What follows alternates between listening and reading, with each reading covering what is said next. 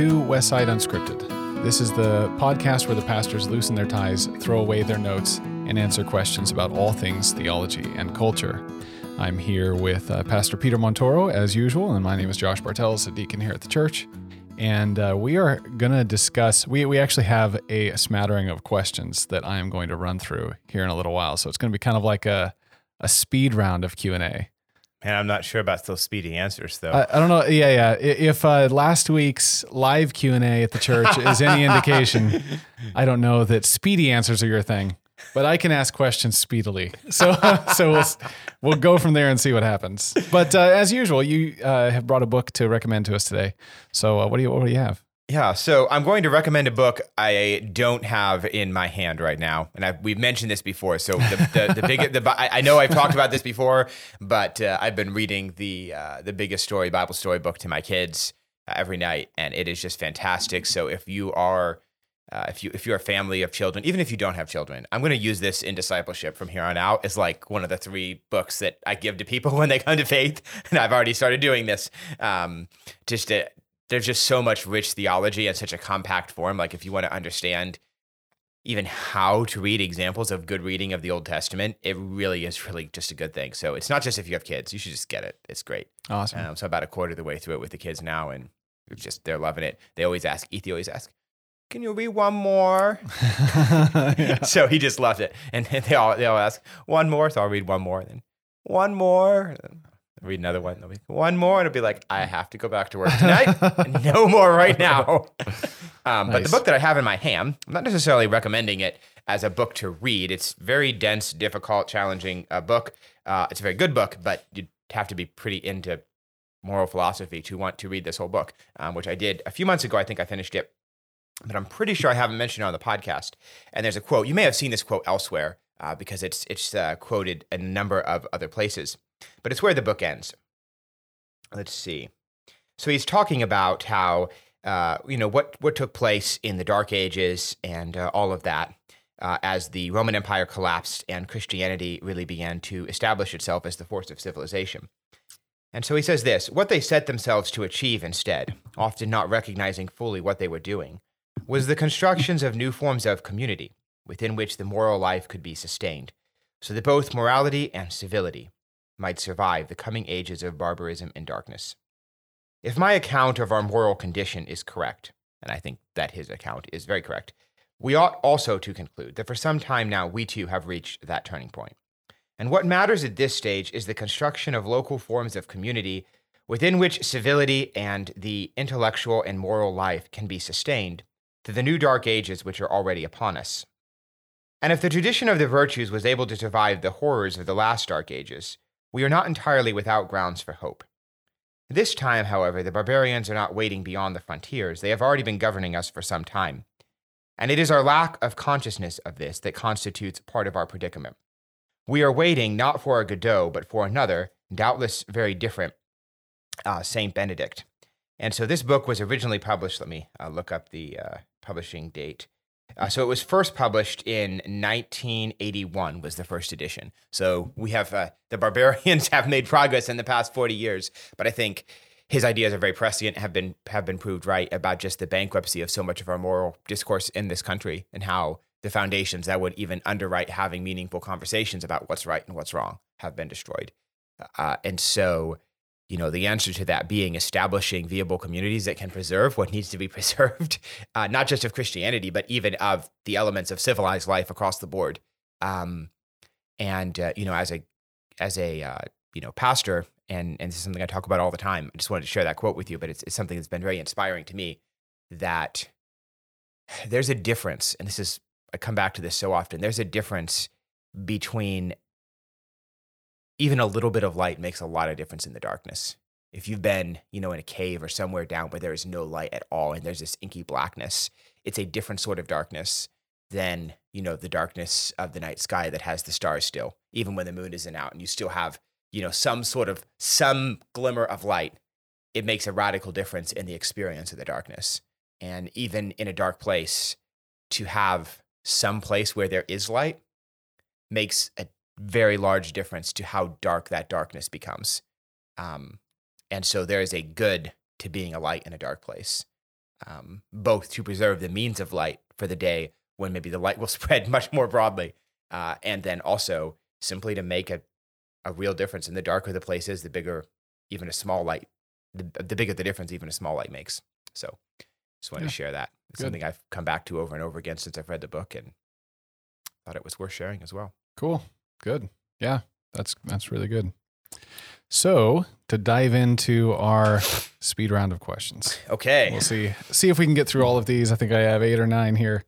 We'll see if we can get through all of them on today's podcast. And then if not, we can double back later. So first of all, can God create a rock that he can't break? God would not create a rock that he couldn't break. Because, I mean, God would not create a rock he intended to break that he couldn't break. God would, because to be God is to be wise, and to be wise is not to create conundrums for oneself by failing to foresee the future. And since God is omniscient, then he sees the future and he knows what he intends to break and not break. And so, yeah. So it's not really a question, because often that kind of question is meant to be a showstopper in terms of, you say God can do anything, but God is actually just as limited. But the truth is that the answer to the question, like you're framing it in terms of the wisdom of God, actually demonstrates that we are the ones that are limited. We often build things that tumble back on top of us. We often fail to foresee the consequences of our actions, and that is not a goodness in God to fail to foresee the consequences of his actions. And in fact, that's where it just keeps coming back to the doctrine of simplicity. We touched on this a little bit, in the last question, the live Q&A, that God's wisdom. God doesn't just have wisdom; he is wise. God doesn't just have goodness; he is goodness. He is love. He is all of these things, and all of these things are the same in God. So God's power is wise power. Yeah. So it's not just that God has all power absolutely considered. God has wise and loving power. So he's not going to exercise, it is not a lack of virtue in him to be, it is a greater ability. And we talked about this a little bit more. So yeah, that's good. So this one could sort of be a practical follow-up to the quote you just read. So how do we as Christians continue to be excellent examples in a workplace? So how do we shine the light as people at work?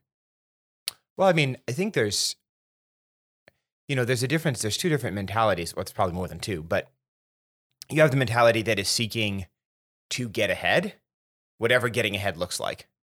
And you have the, where getting ahead is the end goal, not the byproduct.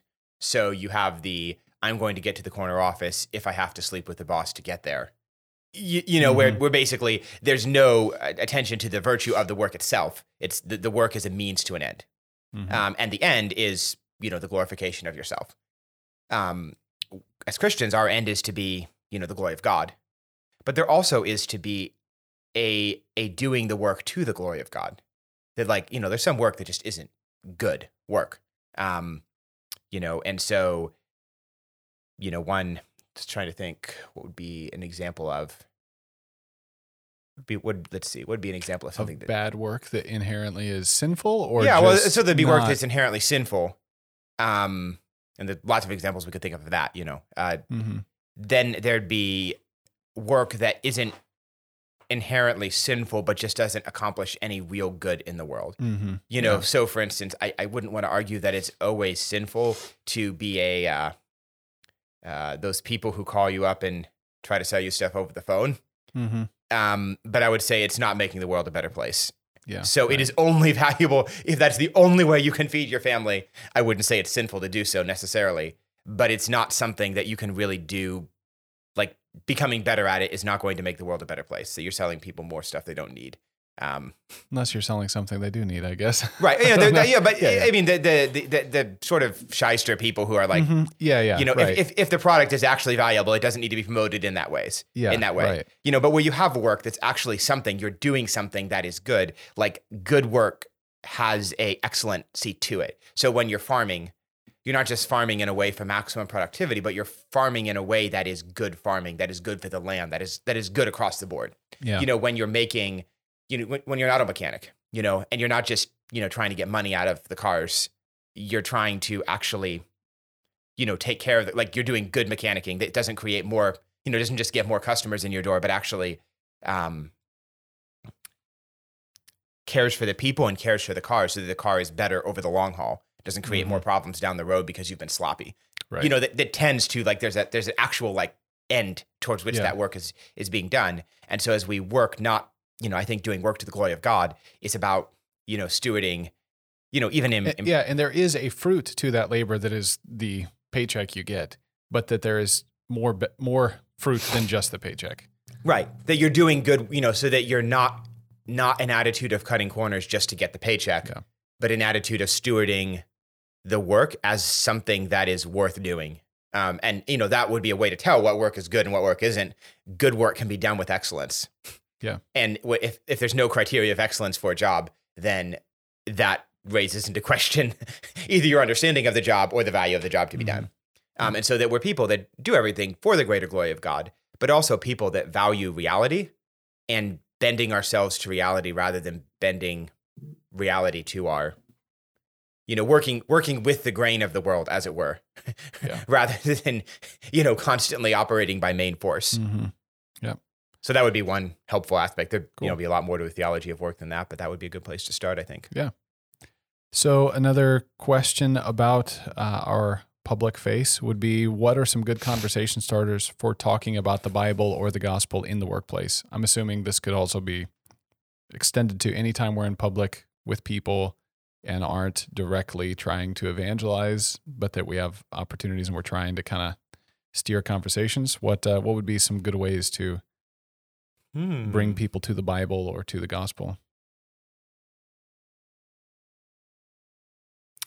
I mean, sometimes just asking people where they're at, if they've ever thought about, so, I mean, for me, like so one of the things that I do, just trying to give, tend to, give gospel. So it's a little different, like the sort of work that I do in the encounters that I would have. So I'm trying to think of like, what would be I used to have a lot, conversations when I worked at a warehouse and, we'd talk about all kinds of different things, but I was also 16, so I may not have been the best example of what what everyone else should be aspiring to. I think asking people questions, and I think people sometimes will ask you questions. Like if you're known as a Christian, you're not an undercover Christian, then people will ask you questions, and being able to give a gracious, non-grating answer that is bold, but not, is bold, but not deliberately and intentionally offensive, then, trying to break people's stereotypes down is a useful, I think a useful, like just conversation, like people assume a certain thing and actually pushing into that assumption that they have that, Christians are hateful, but you're loving, basically confuse people. When people are confused, but not put off, then they ask more questions, and that's how you can push the conversation forward. So that would be I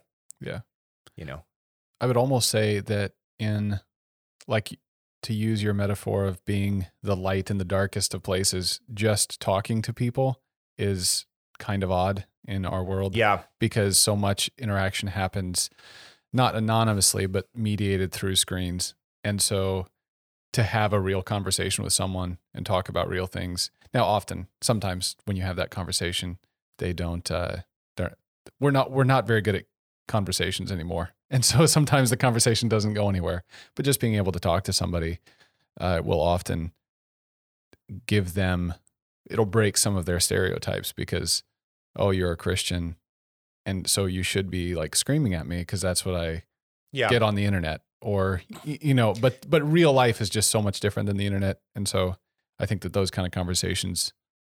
I think even just asking people, if you have an opportunity it just almost seems like it's going to be more responding to people's questions than like the settings that, where you can, go up and you have that opportunity. It's more like you have to build that relationship first. Yeah. But even just asking people, so what do you think? Yep. What do you think about God? Just as simple as that. What do you think about these sort of big questions? And even people realizing maybe how little they know, or how, when they try to they may think they got this all down, but then they try to explain it. And then, hopefully you have something more coherent, at least comparatively, to be able to share. Good. All right. Our next question. How do dinosaurs fit in with creation? And are dragons real? We'll just tag that on the end too. Are dragons real? I mean, God created the dinosaurs, so that's how they fit in. Yeah, exactly. They exist. Are dragons real? Absolutely. Depends on how you define them. Like dragons, are sometimes can be used to refer to spiritual creatures. So, dragons as in demons, or potentially, since they're, even demons are depicted as a departure from something good, maybe there's something dragon-esque about angels as well, maybe in a good way. I mean, that's what N.D. Wilson has speculated about that, but I don't, that gets out of my skill set. But I mean, certainly Satan is described as a dragon. If he's fallen, then I wonder what an unfallen dragon would be like. Right. Because dragons are kind of majestic, but also distorted depending on how you look at it. So maybe there's some majestic, good dragons too. So yeah, it really depends on how you define the term, and whether, there's this blending, even in a creature like Leviathan, you've got all this physical description of this, beast, but then you've got, he's king over all the children of pride. And what's that mean? So you've got, even in scripture, this merging of metaphorical and descriptive language. And yeah.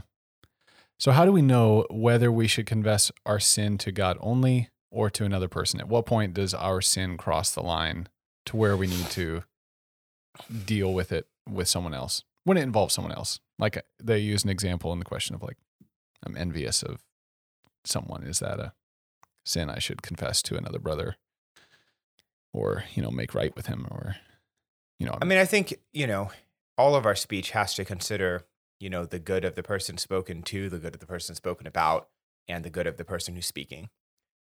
So there may be times where something has become such a deep-rooted sin in your life that you need to speak it out loud to someone else. Now, if you're envious of someone, and that hasn't resulted in any actions against that person to undermine them, then speaking to the person of which you're envious is probably not going to be helpful. Of course, the stereotypical unhelpful confession is, I've struggled with lusting after you for a long time. That's not going to be helpful, right? Unless, I just can't imagine it. I've heard of people doing that. It's just very non-helpful thing to do. Just makes the problem worse, right? Yeah. So that's when, the good of the person being spoken to outweighs any good that it might result to you. Absolutely. And that probably wouldn't be very good for you either. Yeah. But there might be a situation where you have someone, and in that case, it'd need to be someone you could absolutely trust and confidentiality, who's not, probably don't talk to the husband of that person you're struggling. You know what I'm saying? Like, that's not going to help your relationship with them. So you need to think in a community long term, who can I trust with this information? And do I even maybe need to speak to someone outside of a particular community that I need to get, I need to talk to someone about what I'm struggling with. But even, mentioning this is going to be, it's not against anyone. It's not something I'm obligated to confess, but I need to talk through it. So, you know what I'm saying? You just really have to think through what good is, what's going to come out of this. Do I need to talk about this? If I do, how is it going to harm the person I'm speaking about or speaking to? And balance that out and make a wise decision. Obviously, if you've actually undermined someone, then, you need to, you need to make that right. Taken. So it's like, how is your sin manifested? Has it been something only in your heart, or have you actually been, envying someone and so, seeking to undermine them? In which case, yes, you absolutely have to go to that person and say, I've undermined you with these people in this way, Right. And I'm going to go to all of these people and I'm going to make it right, but I have to confess to you that I've done this thing against you. And so it really just comes back to the question of what's going to be good in a particular, like you can't get away from the particularities of that. Yeah, sure. Why don't we celebrate the Lord's Supper every Sunday? We talked about this a few weeks ago. Why don't we? I think the church, so I guess I'd want to know, is the question, why don't we as a church do that? And, I think the answer the question is, I think the question does focus on like, why does Westside not do it every Sunday? Is there a theological reason we don't, or is it just a practical consideration? I mean, so theologically, I think the Lord's Supper should be celebrated every week. I'm very convinced of that. But practically, I think there needs to be space between what one leader is convinced of and what the church actually does. And that space is twofold. One, it should give room for what the other leaders might think would be appropriate. So like those sorts of practical decisions can't be made by one person alone. So all the pastors have a say in, how that translates into practice. And then 2, there also needs to be, immediately, because you think something should be done doesn't mean it should be done right away, because you can't do everything right away. And there is there's a downside to change as well. So I've talked about this in some other setting recently, but I think, practically, I want to see a much, so even, so that first one is not to be passed over. So it would need to be agreement among all the leaders that this is something we should do. Secondarily, though, I think there would need to be a deeper understanding of what the Lord's Supper is. And it would need to be like a consensus of there's an understanding of how valuable and how precious the Lord's Supper is, and that we would want to do it more frequently. I think if we were doing it once a year, I'd be much more urgent in saying we need to change this now. Even if we were doing it quarterly, doing it monthly isn't maybe as frequent as I would prefer, but it's much more than a lot of other churches have. So it's, close enough in the right direction that it's something that, I care deeply about. But, you also have to pay attention. You don't want to make too many changes too quickly, because then it just doesn't do good for the body. It goes back to that same question about conversation, like, it's not just what would my ideal be, but what practical consequences is this ideal going to have? Obviously, if it's a question of sin against God, if we were teaching heresy or something, but when you get to those questions that it is in some ways a judgment question of how to apply the scriptures, then you've got to take the consequences and the pace of making decisions into account. Yeah, good. Is there a symbolic meaning to trees in the Bible? Well, you got the tree of life, and then you've got the tree of death. So a tree of cursing, whosoever hangs on a tree is, and there's some really interesting stuff with places where it's translated as wood is simply tree. So that the actual connection in Greek and Hebrew is tighter than it sometimes appears in English translation. Between all of these different passages that talk about wood, the wood of redemption and judgment. And so you've got this whole idea of, Noah's Ark, that, Noah's Ark and the wood that makes the bitter water sweet, and the wood that makes the axe head float, and the wood of Christ's cross. And so you've got these language connections between all of these things. And so you have this broader pattern of, wood bringing life, but also a tree is a place of curse. And so you have those two, of course, coming together in the cross, where it's the place on which Christ bore the curse and brought life. So he becomes the tree of life. And then we come to him and we eat of the fruit of the tree of life in the Lord's Supper. And the Lord's Supper is a symbolism, but also, that idea that we'll partake of the fruit of immortality, in the New Jerusalem. But that bread, the early church would speak of the Lord's Supper as the bread of immortality. And so there's an idea that in some sense, the fruit of the supper is a foretaste of the fruit of the tree of life.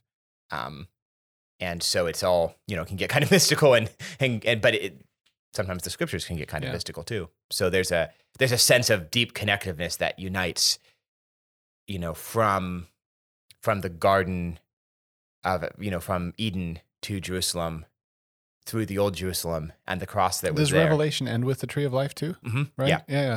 So it bookends. Yeah. It bookends, but it also is the center. Mm-hmm. Yeah, that's cool. Is there any archaeological evidence for the Tower of Babel's structural design as popularly seen when we see pictures of it? Well, it's based on, depending on, like the idea of a ziggurat. There's a lot of archaeological evidence for ziggurats in, that area of the world.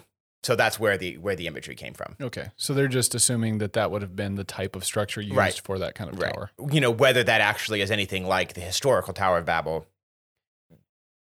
that gets into questions of chronology and placement and stuff that I just don't, if we found the Tower of Babel, would we even know that we found it? Yeah, right.